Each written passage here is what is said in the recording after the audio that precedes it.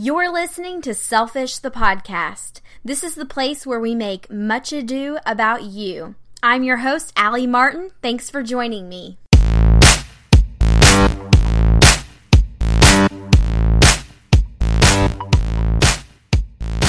Ever since I met Lee Weinraub several years ago, I have been captivated by her energy and quiet confidence.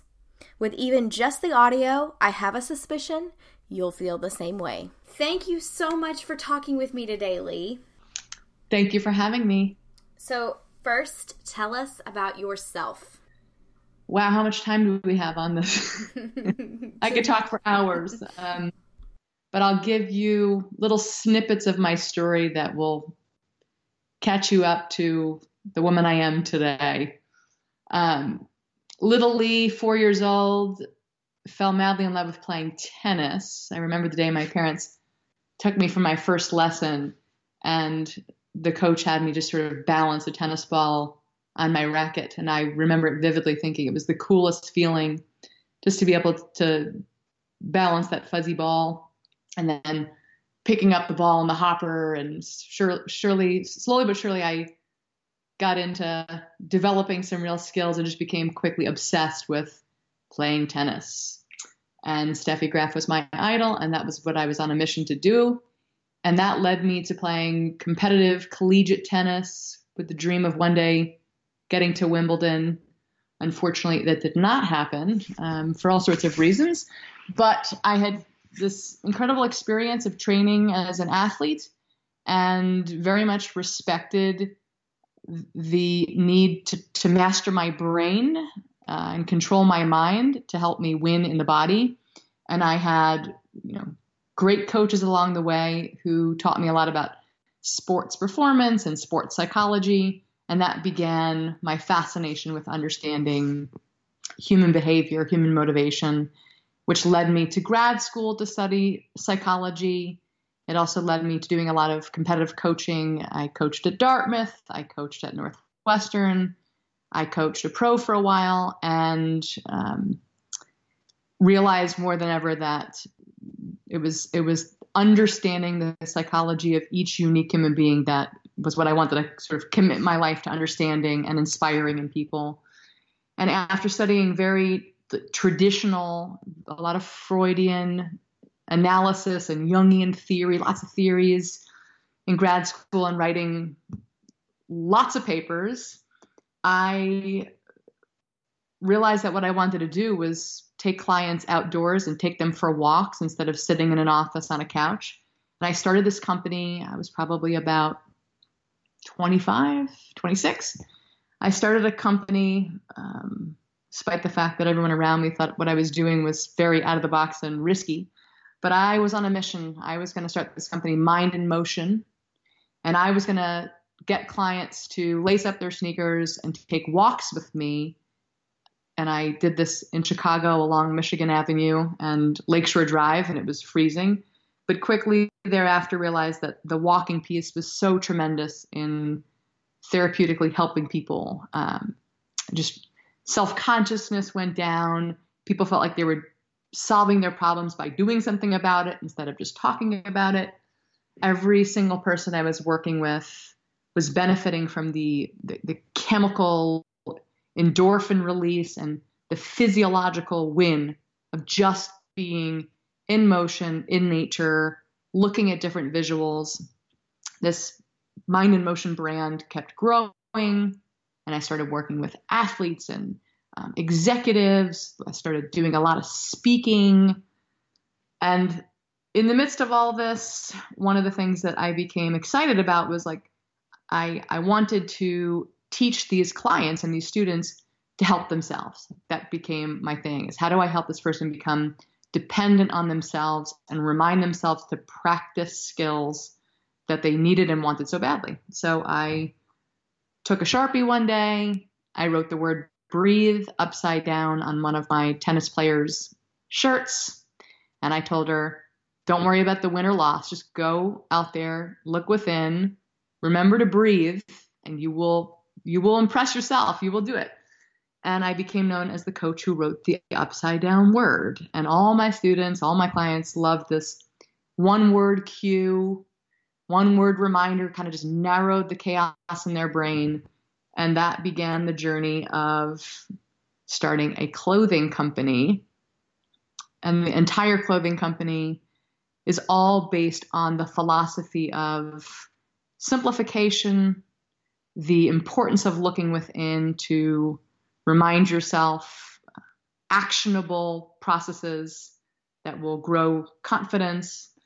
And that brings me to sort of modern times. Lee today is doing a lot of walking and talking with amazing clients. I love that part of my work. I get to speak to amazing companies and groups about my philosophies and this very active approach to therapeutic interventions and practical tools on how to be your best self. And it is a challenge every day to figure out how to get people to think differently about fashion and activewear. And I love it. And I love seeing every customer's faces when they realize why the word's upside down and they read my manifestos and they're moved.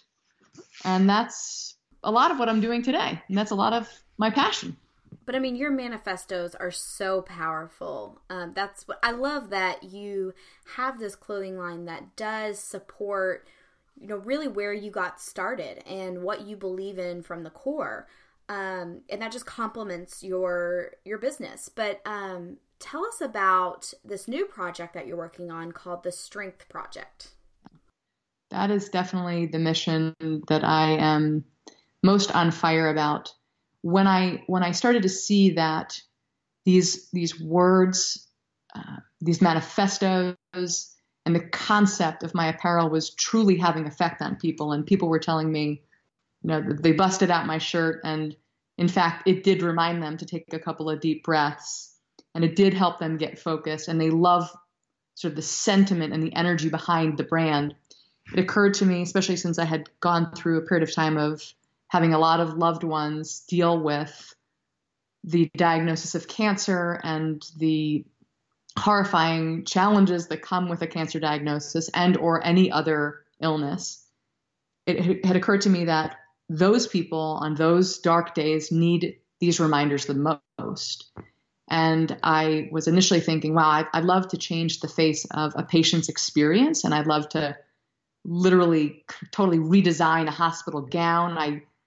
I wanted to go into hospitals and write manifestos on the curtains and, on the sheets and on the walls, just because I believe so strongly that when the mind is focusing on and conscious of positive words, you are going to increase the chances of having positive emotions, which inevitably can create healing and strength. So after several meetings with different hospitals and just talking with lots of different friends and supporters, it had occurred to me that putting my manifesto on a blanket, which is a universal product that people on their dark days need. They need the warmth, something amazingly comforting about a blanket. And it would be an amazing gift from a friend or family member. I wrote several different manifestos, which is one of my favorite things to do, just sitting and getting in a headspace where I write powerful messages. And I created 2 different manifestos, one that ended in the word strength upside down, and one that ended in the concept of having unbreakable spirit. And I made these blankets, and sure enough, people started talking about them and buying them and loving them and being touched by them. And in the last year, or probably year and a half, we've partnered with several cancer organizations helping us wrap cancer patients in these blankets. We've had several individuals, by the act of grace and love, they have donated a large amount of these blankets to different infusion labs and hospitals. I had an amazing woman donate a very large amount of money to make 2,000 blankets to be gifted to Memorial Sloan Kettering Hospital. On and on, we are continuing to try to seek out different organizations, foundations that will help us get these to the people who need them more than ever. And while initially the main drive for me, just because of what I have dealt with in my life with family members, was cancer, it has become a blanket for a parent to give to a child, sending them off to college, to someone dealing with the symptoms of MS and needing strength every day, to someone going through divorce, to all the mental health problems out there, which are unbelievably common. And the messages on these blankets are pretty universal because life can be oftentimes very difficult, and we need these words. Oh, Lee, I love that. I mean, and it goes back to really what you at the core truly believe and what you're looking to do. So I think this is a great compliment to what you've been able to accomplish. And so switching gears a little bit, I think we do have to share this right off the bat. You have appeared in multiple episodes of Keeping Up with the Kardashians. So I have to hear, what was that experience like?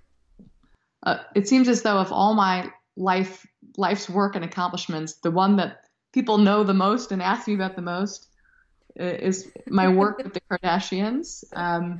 And I have yet to see all those episodes, although one time recently I was on an airplane and I looked over and saw someone watching one of the episodes I was in. No and I was way. shocked to see it. That's awesome.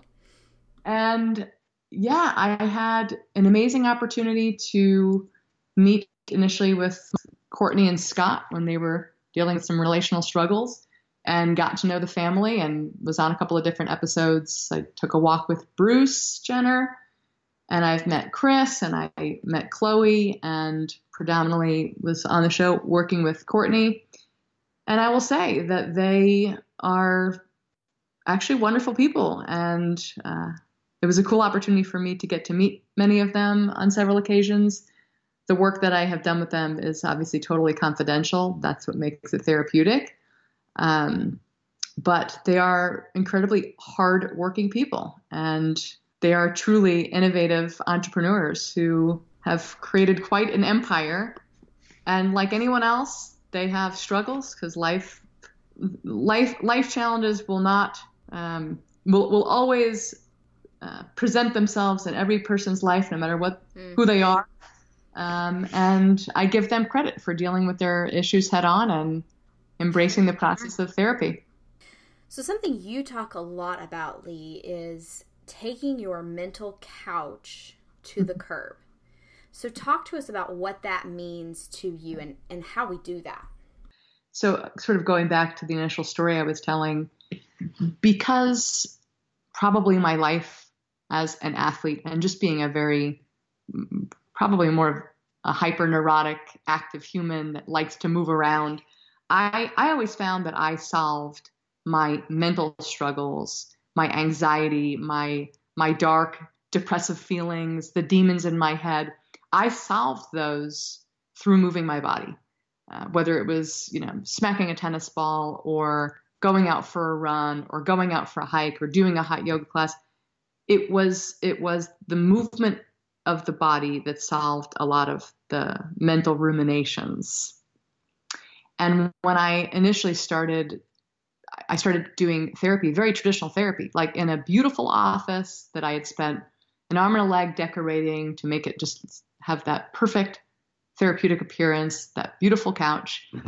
And while I do think that sitting and chilling on a couch or a chair and having a deep conversation and an empathic dialogue is incredibly valuable, I had so many sessions with clients where I felt like this person needs to get up and do something to help themselves. And I knew that getting up off the couch would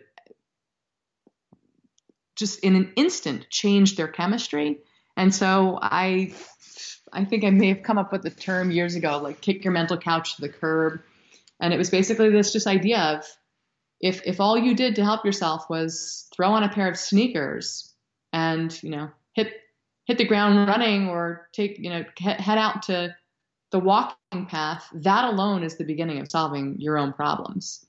And kick your mental couch to the curb, carry your mental couch to the curb. I do a talk around the country called Carry Your Mental Couch to the Curb, all about helping yourself get out of your own way. And that line also is one of the lines in my manifesto on all of the apparel as well. So in your experience with working with your clients and and really motivating them to take action. Yeah. What seems to be that biggest roadblock that holds people back from doing that themselves? It's such a great question. And, we probably could have 20 more conversations about this because it's such a multi-layered answer. But if I'm going to give you a very simple answer, which oftentimes less is more and simple's the key to figuring out the answers. And I actually ask this question to the thousands of people I meet every year, essentially asking them, what's the biggest obstacle that's keeping you from your greatness? There are a variety of answers, but if you scrape to the root of all of the answers, the answer is always going to be around fear. Fear is the universal roadblock for all of us. It's just that each person develops their own unique, intricate system to coping with the fear, and they develop a lot of defense mechanisms and psychological strategies, coping strategies from very early on in their life to deal with that fear. And fear it's inevitable. You can't avoid it. And you've got to learn how to cope with it. So in many ways, the coping strategies we develop, they work for us. We need them. We need psychological skin. But over the span of time, you begin to realize that many of those defense strategies are no longer effective. And, I would say if I looked even more closely at the fear, like what is the exact fear people have, I could reduce it to the fear of interpersonal rejection of sorts, kind of a relational loss, which initially starts as a kid. It starts off with, am I going to be loved and valued by my parents? Because I need my caretakers to love on me to be okay.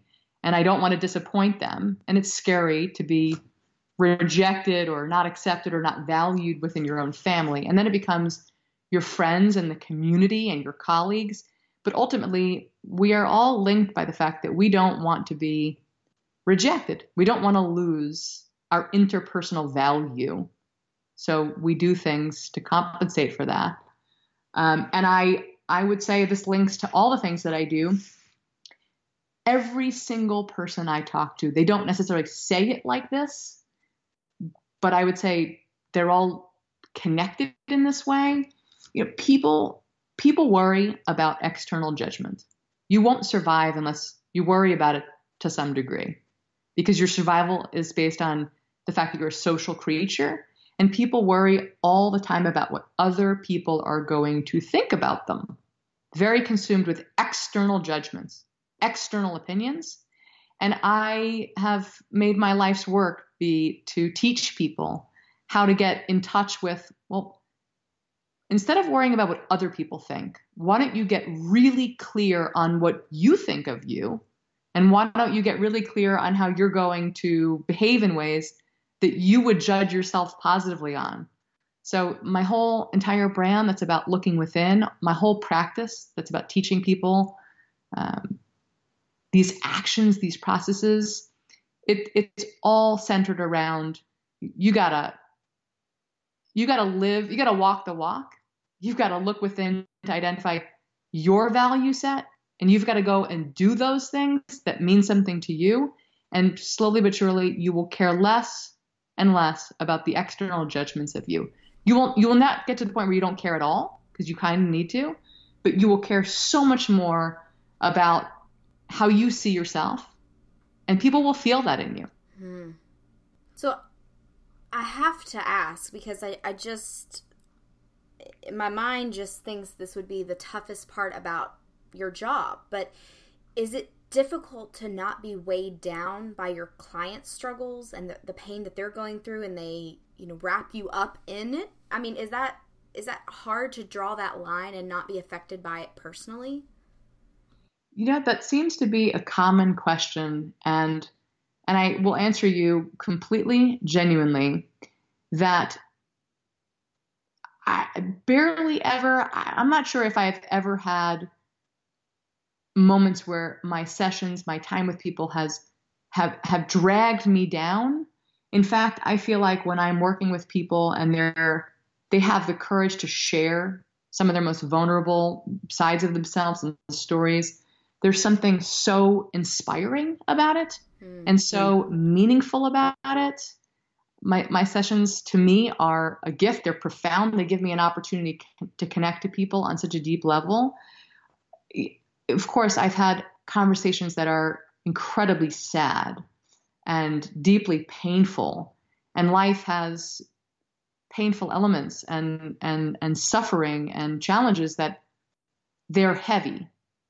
But the fact that I get to process it with a person leaves me hopeful that I get to give the gift of listening, that I get to give the gift of helping them. And in turn, they're touching my life by their courage to sharing.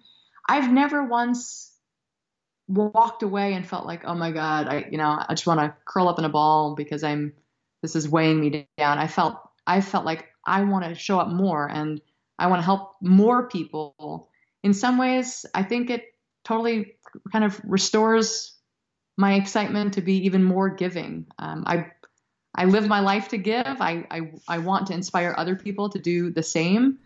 And in many ways, when I'm done working with people, I feel like, okay, Lee, look in the mirror. You got to step up too, and don't be a hypocrite. So it calls me to higher ground as well. And I think through some of the more painful, heavy sessions, there's growth to be experienced, and I value that. That's a great way to think about it. And I think for you, that means you're in the right job. That means you're doing what you are meant to do. I do believe that this is what I was born to do, for sure. And I credit a lot of that. Maybe a lot of it is just my nature. I was that kid at the dinner table asking the question, why this, why that? I was just a curious kid. But I would say I also am very fortunate to have had parents who were deeply compassionate and empathic. And my mother was a psychiatric nurse, and I found her whole journey to be really interesting. And I think she had an intuition and a sensitivity that will always be a part of my life. It is like a fabric woven into my soul. And I hope that my legacy will be correlated to how many lives I've touched and how many people I've inspired to go do the same. Absolutely. So talk to us about the negative misconceptions out there about being selfish and actually taking time to focus on yourself. Where do we draw that line, as in focusing on ourselves is a good thing, and we should, like you said, look within? This is a great topic, and very correlated to what you do. I am definitely an advocate. If you were a fly on the wall in many of my sessions, I am constantly telling people that there is a much needed space for people to be healthily selfish. And in fact, it's kind of like when you go on an airplane and they tell you to put your own oxygen mask on first. I so believe in that, because if you don't take care of yourself, there's going to be a whole lot less for you to be giving to the loved ones in your life. And I think it's hard for people to practice that. Obviously, I would say that the negative connotation would be that one's selfishness comes with a disregard for other people, an insensitivity, or a lacking of care and empathy for others. And I would say it's completely opposite, that if you learn the skill and you prioritize self-care, self-nurturing, self-compassion, practices that truly make you feel, strong and grounded, that is a necessity for you to then be able to go and offer the best of yourself to the world, or to the world that you exist in. And the world kind of needs us at our best, or else we're all just going to be draining and depleted. I think it's one of those concepts that's really hard to teach people in practical application. Most people will admit, yeah, I agree with you that being selfish and taking care of myself is so important, but they're not doing it enough. They say they need to, they say they want to, they say they agree, but they haven't quite a consistent practice in it. I also think and this gets a little psychologically deep, but that's what I love to do. I think it gets to the core of what I said earlier about fear, that, we have such a fear about not being accepted, loved, liked. We have such a fear around, am I going to thrive as a social creature? And our focus on being accepted by others and well regarded and liked by others, it's a big buzzword right now, we want to be liked by others, puts so much of the focus on doing all these things for the people outside of us, trying to impress people outside of us, giving to people outside of us, which can sometimes be a really good thing. But the point is that the focus and the locus of control is external. And I would encourage people to reverse their lens on that, because when you start off with an internal looking within, selfish nurturing, and a really kind of accurate self-prioritization, you fill yourself up, you connect with yourself, you're mindful, you're grounded, then you have got endless resources to then gift to the world. But I think that our barometer is a little off on this, and we tend to go in the reverse direction. We give because we want to be well received by others, and then we realize we're so depleted, and it backfires on us. So, Lee, what are your favorite ways to be selfish? You should be having this talk with my family and friends. They tell you lots of different ways. I would say, well, first of all, as I said, I do practice what I preach. Every single word that I've ever written in a mantra or on my line of clothing, I really do wake up and practice them. I'm very ritualistic. I would say almost every day, if not every day, within the first hour to 2 hours of being awake, I am going to move my body. That's a non-negotiable. Some days I can do it for 20 minutes. Some days I can do it for an hour, but it's pretty much a guarantee that I'm going to do that. And other people may want my time and energy, but I know that if I move my body within the first hour or two and I get a sweat, I am taking care of myself in a way that the people around me, they would probably prefer hanging out with me after that one selfish hour, because it totally heals me and invigorates me. I am a huge believer in massage, and I would say that's another one of those like non-negotiables. I treat myself. I don't question the cost of the massage. I think it really helps my body just recover. I am a huge foodie. I absolutely love cooking great food, having a garden, dining at great places, drinking fabulous wine and savoring every sip of it. And that's one of those things, like if you were to witness my life on a weekly basis, you'd see that I tend to be pretty selfish in my preparation and my nurturing my body with certain food. I've gotten somewhat better at drawing lines on my social media and cell phone dysfunction, and I'm working on that. I would say I'm a work in progress.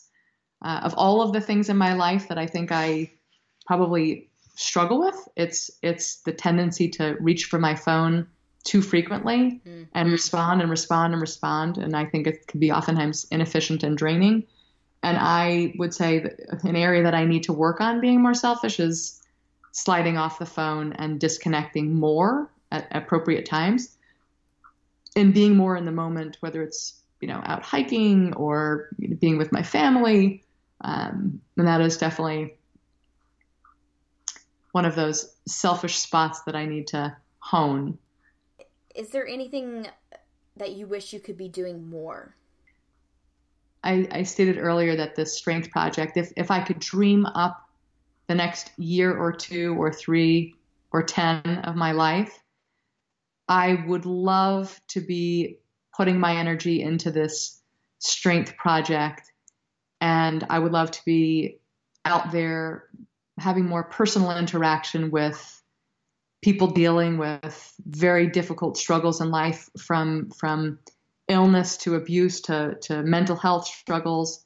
And I would not only like to be wrapping them in the words on the blanket, but I'd love to be having much more personal interaction with them to help inspire them, to help themselves and empower them to practice these virtues.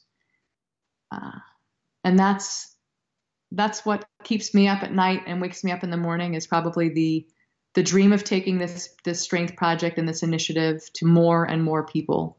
I'd love to be traveling the globe and taking these blankets in every language known to man to as many people as possible. What is next for Lee? What is next for Lee? I don't know. Maybe my own TV show. Yeah. I think personally, yeah, I started off this company with the dream of getting people to think differently about, what is therapeutic. It's not just talking in a room. It's taking the ideas of a therapeutic process into reality. It's putting it into motion. And I've seen the positive effects of the simplicity of a walk and talk. And I have a lot of cool ideas about taking this idea of movement to groups. And if anyone out there has heard of the Camino de Santiago, it's a very famous pilgrimage, and millions of people have taken it. I'd love to take the concept of this walk and talk and get, hundreds, thousands, millions of people walking and talking with each other. I'd love to grow that walk and talk initiative. I would love to personally travel and see more of the world. I have been so busy. I was one of those people who just was on a bandwagon for achieving high levels of career success. And I'd love to enjoy my life and travel and see more of the world and explore tons of wineries and maybe go on like a cool trip to explore how they make bourbon, since I'm fascinated with that. And maybe find some more work-life balance. But definitely, go on a mission to grow this strength project. I really would love to see the concept of this apparel spreading, changing the way young girls think about how they dress, kind of revamping our perception of fashion and style. And, I think not to take it big scale, but I think that our world right now is struggling. I think our world is really struggling. And I think there are a lot of people in a lot of pain, with a lot of fear. I think Instagram and social media has had a big effect on how we spend our time. And while it may seem like we are more connected than ever, I think that we are a very, very disconnected society. And I would love for, next up for Lee, next couple of years of my life, to be a contributor in really generating deep eye-to-eye, shoulder-to-shoulder connection amongst communities and peers in the world. I'd love to help the world, simplify and get into nature and have genuine connection. Slow down. We're not racing against the clock, and I would like to improve the quality of connection over the quantity of connection in our world right now. I mean, if anybody can do it, it's you. Thank you for always being a huge fan. From day one, you have been awesome to me, and I really, really appreciate your support and encouragement. It means more to me than you know. Well, Lee, I think your work is incredible, and I truly feel like you can move mountains. So I really appreciate you talking with us today. And, when you want to come see that bourbon being made, you come on out to Kentucky and I'll show you around. But I wish you nothing but the best. Thank you so much. That is one of my bucket list items, and Kentucky is on the top of my list, and I am going to come find you. Have a great day. Thank you so much for having me. You've been listening to Selfish. You can find show notes on selfishthepodcast.com. If you like what you hear, please tell a friend about Selfish and make sure you subscribe wherever you get your podcasts.